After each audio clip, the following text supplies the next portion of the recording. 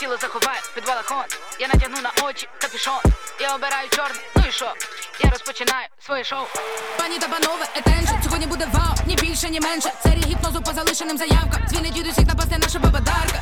Підходьте до екранів і беріть дітей. Несе вам з неба іскру, Прометей. Така тільки у нас і більш ніде нема. Її вам передасть та раніма. А потім на картах таро розкладе вам володарка темряви Іра. Коли там весілля, вагітність, авто, бізнес-плани, у спадок, квартира. Ви телефонуйте до нас.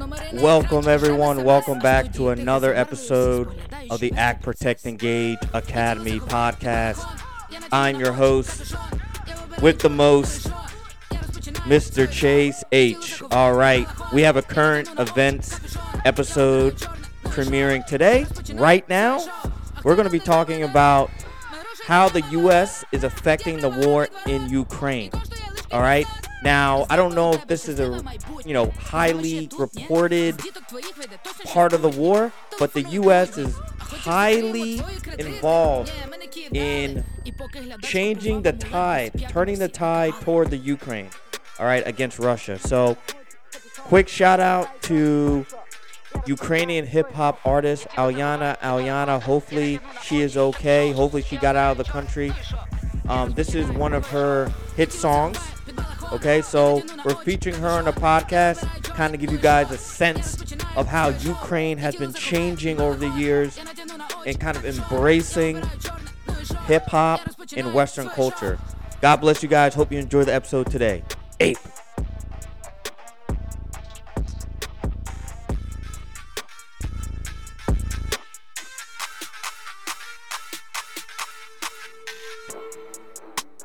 All right, welcome back, guys. Quick shout out to Alyana. Alyana, thank you so much for producing some great Ukrainian hip hop.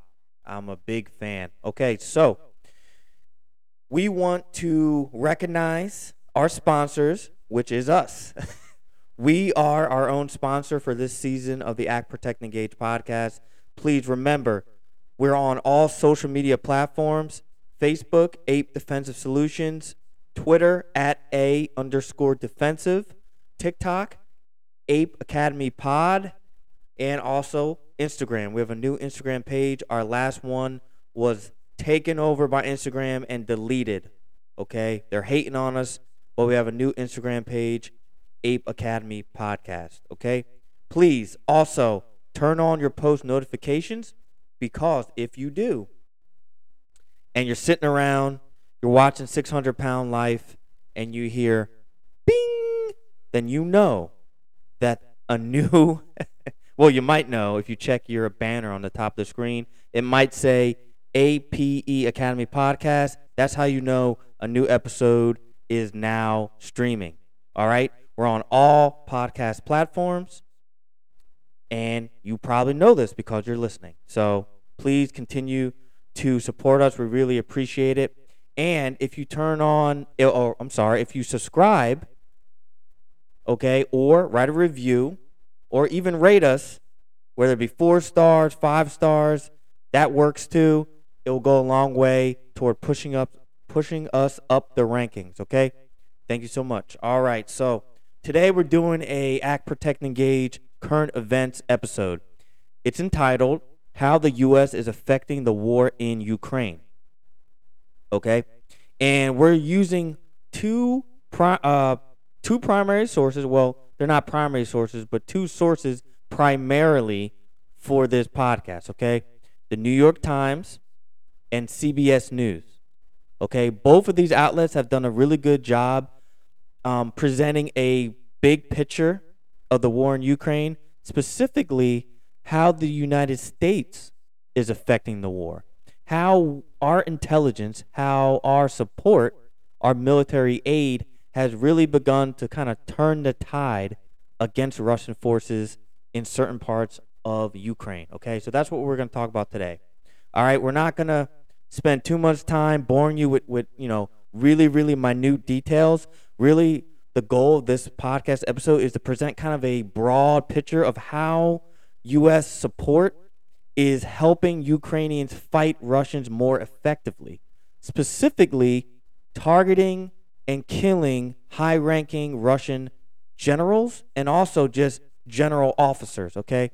So, U.S. intelligence has been key in helping Ukrainian forces identify Russian units on the battlefield, and also it has been helping them track the movements of Russian commanders. And this allows Ukraine to kind of zoom in, narrow their focus on where these key figures are located, and then either, conduct a strike, whether it be artillery, missile strike, drone strike, or even a targeted attack to try to eliminate that Russian officer. And we'll talk about how Russian forces are organized in a way that it is really, really important that general officers become really hands-on, and that's not a very effective way to run any modern military force. All right, so we're going to go over some key points.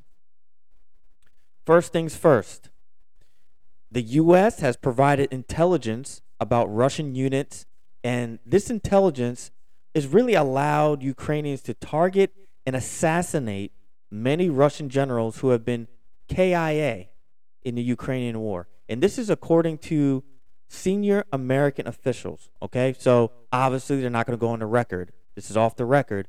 But according to the New York Times, intelligence provided by the United States of America has led to the assassination of a few high-ranking Russian generals, all right? Ukraine claims to have killed 12 generals on the front lines, which is a shockingly high number. And this targeting is a part of a highly classified project by the Biden administration to provide Ukraine with real-time battlefield intelligence. This intelligence includes anticipated troop movements, and these troop movements are gathered from American assessments of secret Russian battle plans. All right, so as you guys might or might not know, America has assets all over the world, right? We have intelligence gathering assets. We have human assets. We have satellites, right? We have intercepted communications. They're all type of things that the American intelligence apparatus uses to collect data about their enemies, right? So that's what we're doing. We're using our assets to kind of decipher or intercept Russian battle plans, okay? Especially in eastern Ukraine, in the Donbas region of eastern Ukraine.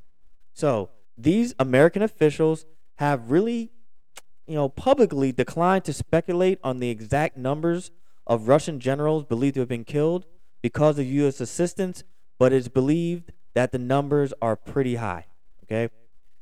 But officially, the U.S. has been focused on providing the location and other details of the Russians' mobile headquarters, which frequently moves to avoid detection and targeting.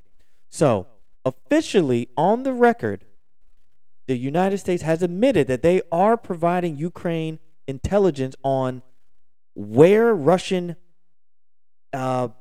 Russian headquarters is moving, because the Russian military apparatus is set up in a way that their headquarters is actually extremely mobile, right? They need their high-ranking officers as close to the front line as possible, right? So they're pretty much moving their headquarters constantly from place to place in order to avoid Ukraine targeting and destroying, most of their leadership, right? So they're moving from place to place, and the U.S. has been trying to help Ukraine figure out where they're going to be next, anticipate where they're going, and anticipate what their next move will be. Okay? What is their battle plan, right? How many secrets can we reveal using our intelligence assets, right?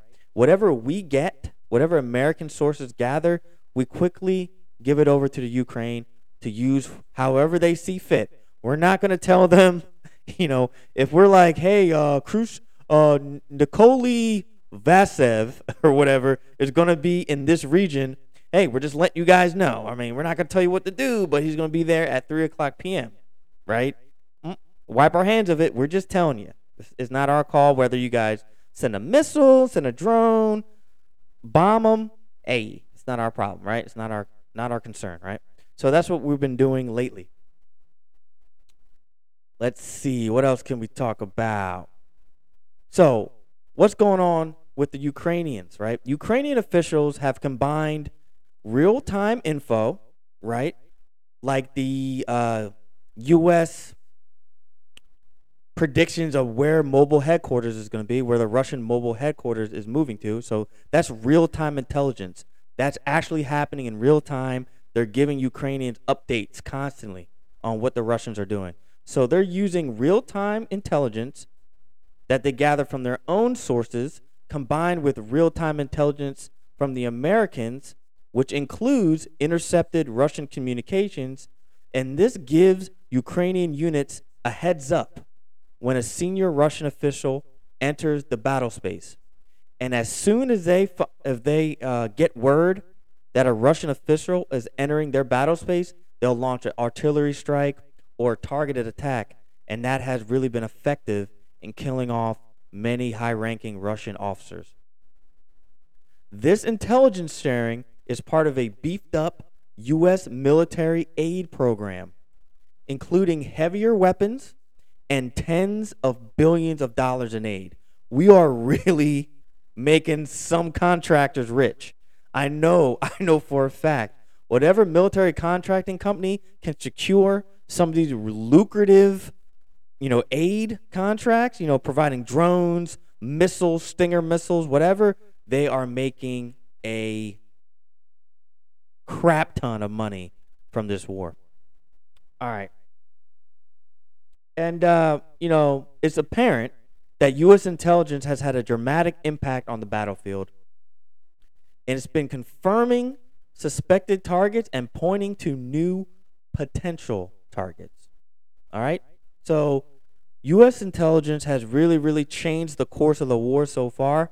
When it first started, people were thinking that Russia was really just going to sweep into Ukraine, crush their forces, take the capital, and pretty much, incorporate Ukraine back into the Russian Republic. It didn't happen that way. They encountered a lot of initial, success, but as you'll hear later in the episode, actually, the U.S. tipped off Ukraine a little bit before the invasion started, and that allowed them to push back. It allowed them to not fold under the Russian advance because they had a little bit of advance notice. So they're able to rush forces to certain key positions in order to prevent Russia from simply steamrolling over them and pushing straight to the capital and then, capturing the capital. As long as your capital is still standing, there's still hope that, the Ukrainian forces can rally, regroup, and counterattack and push the Russians back. And that's pretty much what they've been doing. Since failing to capture the Ukrainian capital of Kyiv in the initial phases of the invasion, Russian forces have regrouped and have coordinated advances into eastern Ukraine. But so far, that advance has stalled out due in part to increased foreign aid to Ukrainian forces. The Biden administration has attempted to keep much of their battlefield intelligence secret out of fear of provoking Vladimir Putin into escalating the war. But intelligence agencies have used a variety of sources to include commercial satellites to trace Russian troop movements. Defense Secretary Lloyd J. Austin III said last month that, quote, "We want to see Russia weakened to the degree it cannot do the kind of things it has done in invading Ukraine." Not a great quote, but I see what he's saying. Pentagon spokesman John F. Kirby has also acknowledged that the United States provides, quote, "Ukraine with information and intelligence that they can use to defend themselves." Officially, Adrienne Watson, a National Security Council spokeswoman, said in a statement that the battlefield intelligence was not provided to Ukraine, quote, "with the intent to kill Russian generals." Of course, they're not going to say that they're providing intelligence to kill Russian generals, but it is a fact that has been confirmed that U.S. intelligence has been crucial in helping Ukraine predict where Russian generals are going to be, and it has been key in giving them a heads up as to when they're entering certain battle spaces, okay? But not all strikes have been carried out with American help. Over the weekend, which was, I guess this was about 2 weekends ago now, I was actually supposed to do this podcast last week, but I got super busy. Over the weekend, that's 2 weekends ago, in eastern Ukraine, a strike targeted Russia's highest-ranking uniformed officer. But the U.S. prohibits itself from striking against the most senior Russian leaders themselves. So they will not target the highest leaders, like the Joint Chiefs in the U.S. They won't target the highest, but they'll provide Ukraine intelligence so that they can decipher who to strike, right? So what type of intelligence, what type of aid are we giving them? The U.S. routinely provides information about the movement of Russian troops and equipment. They also provide assistance with confirming the location of critical targets. Other NATO allies give real-time intelligence to the Ukrainian military as well. The Biden administration also provides new weaponry that improves Ukraine's ability to target officers. Let's give a few examples. For example, a smaller version of the Switchblade drone, which is arriving on the battlefield, has been used to identify and kill individual soldiers and has the potential of eliminating a general who happens to be sitting stationary in a vehicle or a building near the front lines. Ukraine is using these Switchblade drones as kind of anti-personnel bombs, really, like grenades, like literally flying bombs. Tiny drones that can land and target an individual vehicle or kill someone inside of a building, whether it be, flying through a window. Both of those things. So it's a very, very effective weapon. Okay, so what else we're going to talk about here? Okay, I got it. American officials admit to giving Ukraine actionable intelligence in the run-up to Russia's invasion on February 24th. Like I said previously, right? They actually gave Ukraine a heads up before the invasion occurred, which allowed Ukraine to kind of beef up their forces in certain areas. Now, you're never going to be fully prepared for an invasion that happens that quickly, but you can at least rush reinforcements to protect key sites, right? And that's exactly what happened. Before the invasion, the U.S. warned of an impending attack on the airport north of Kyiv. The warning gave Ukrainian forces time to prepare their defenses and ultimately hold the airfield.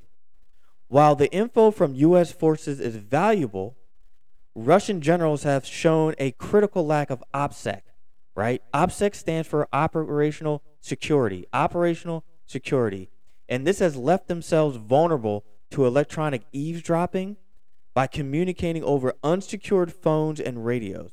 Quote, it shows poor discipline, lack of experience, arrogance, and a failure to appreciate Ukrainian capabilities, says Frederick B. Hodges, a former U.S. Army commander in Europe. It is not hard to geolocate someone on a phone talking in the clear. So, let's talk about OPSEC for a second. OPSEC is something that they preached to us in Afghanistan, not only while we were in Afghanistan, but also in the lead up to Afghanistan, meaning you don't, put on Facebook where you're going to be, where you're going to be deployed, what unit you're in, what province you're in, what your mission is, right? It's OPSEC, operational security. Anything we do when it comes to military operations, we have to keep in-house, close to our chest, so that the enemy doesn't get the drop on us, right? Doesn't get information that we don't want to provide. But Russian forces have shown recently that they really don't have a lot of experience.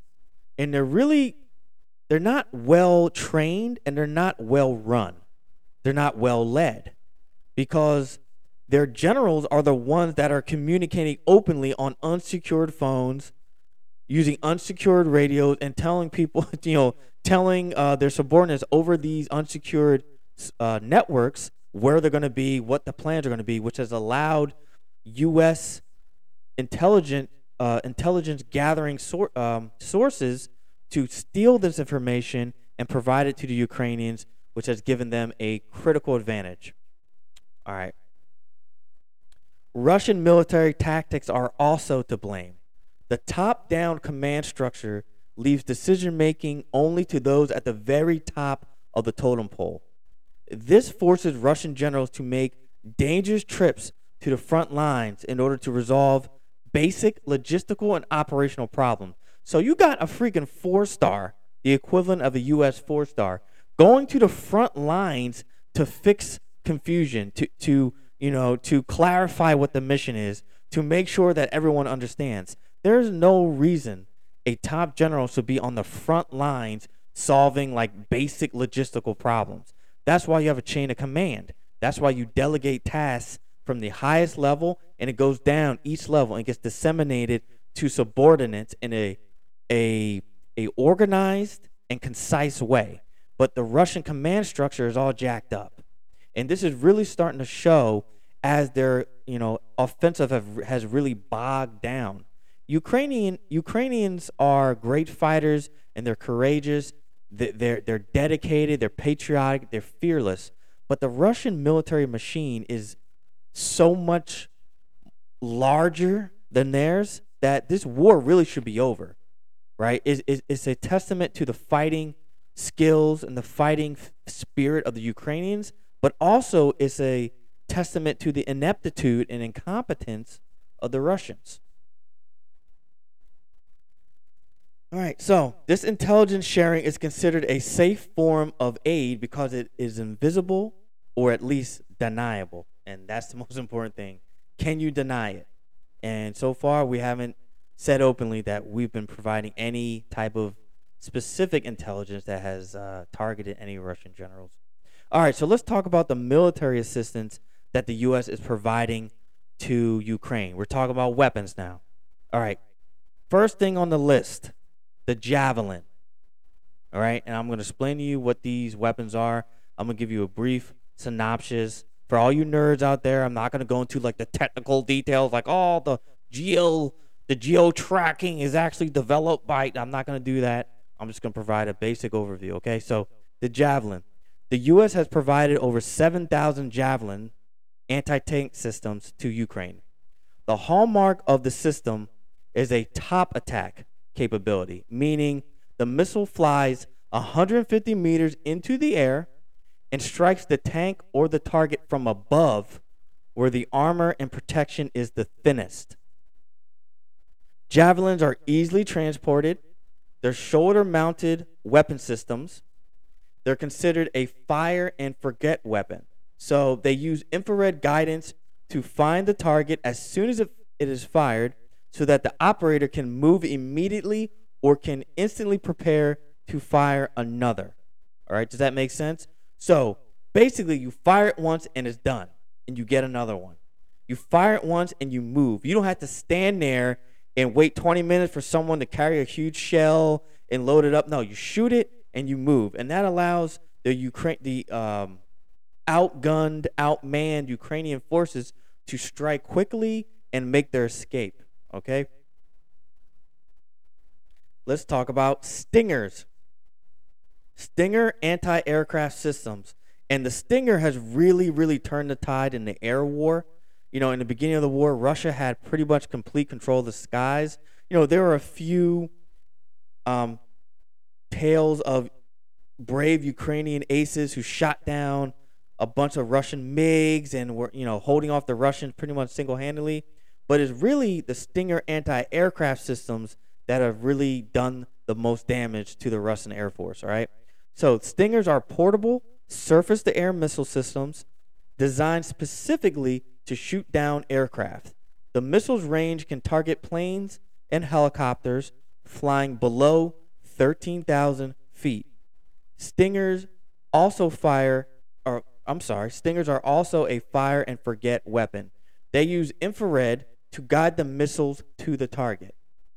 So once you lock on and fire, the missile's out of there, and you do not have to sit there and wait around to see if it hits anything. The U.S. has provided over 1,400 Stinger missile systems to Ukraine. Tactical unmanned drones. That's what I was talking about with the Switchblade drone. The U.S. has provided 100 tactical unmanned aerial systems, Switchblade drones from AeroVironment. Drones are considered kamikaze drones because they explode after hitting the target. There are two versions. The Switchblade 300, which targets personnel, right? So individual soldiers, and the Switchblade 600, which is specifically designed for destroying armored vehicles. So the 300 is an anti-personnel weapon, and the Switchblade 600 is an anti-armor weapon. All right? Also, last but not least, let's talk about the nitty-gritty, the knuckle draggers, what the knuckle draggers on the ground, the infantryman or infantrywoman needs on the ground. The U.S. has provided 100 grenade launchers, 5,000 rifles, 1,000 pistols, 400 machine guns, 400 shotguns, 20 million rounds of small arms ammunition and grenade launcher rounds and mortars, 25,000 sets of body armor, and 25,000 helmets. I hope they're like the high-speed helmets, not the helmets we got in basic training, because those sucked. Anyway, so this was a brief synopsis, a brief update on what the U.S. has done so far, what our contribution has been to the Ukrainian war effort. I know it might look like we're not doing much and we're just talking and we're just, hoping and crossing our fingers and going on meaningless, meetings and foreign relation trips, but we are sending real-time, real impactful military aid, weapons, body armor, etc. And we're also providing crucial intelligence, which has really, really, turned the tide, changed the course of the war in Ukrainians' favor. God bless you guys. I hope you enjoyed the podcast episode today. Let's keep praying for Ukraine. Let's keep hoping that they remain motivated and they eventually are able to defend their homeland and drive Russia out. Thank you so much for joining me. I hope you enjoyed the podcast today. We have more coming, all right? So this is just the beginning. Season 2 of the At Protect Engage podcast is now streaming. Ape out. Палати в небі сяйво між зірок. Ти обираєш сам робити хвилі під хардовий рок. Ти обираєш сам горіти полум'ям, немов вогонь. Ти обираєш сам, ти свій шлях і свій вагон. Палати в небі сяйво між зірок. Ти обираєш сам робити хвилі під хардовий рок. Ти обираєш сам горіти полум'ям, немов вогонь. Ти обираєш сам, ти свій вагон. Згадай, куди тебе в дитинстві так манили вечірні вогні. Нащо перед дзеркалом співали пісні. Shout out to Alyana. Будував свій ексклюзивний дім. Щастя не в грошах, воно у річці все в воді. Твій велосипед або самокат везе тебе туди, ближче до ставка. І впаде на бетон пачка твоїх карт. Там буде покемон і азарт. Палати в небі сяйво між зірок. Ти обираєш сам робити хвилі під хардовий рок. Peace out, y'all. See you next time. God bless you.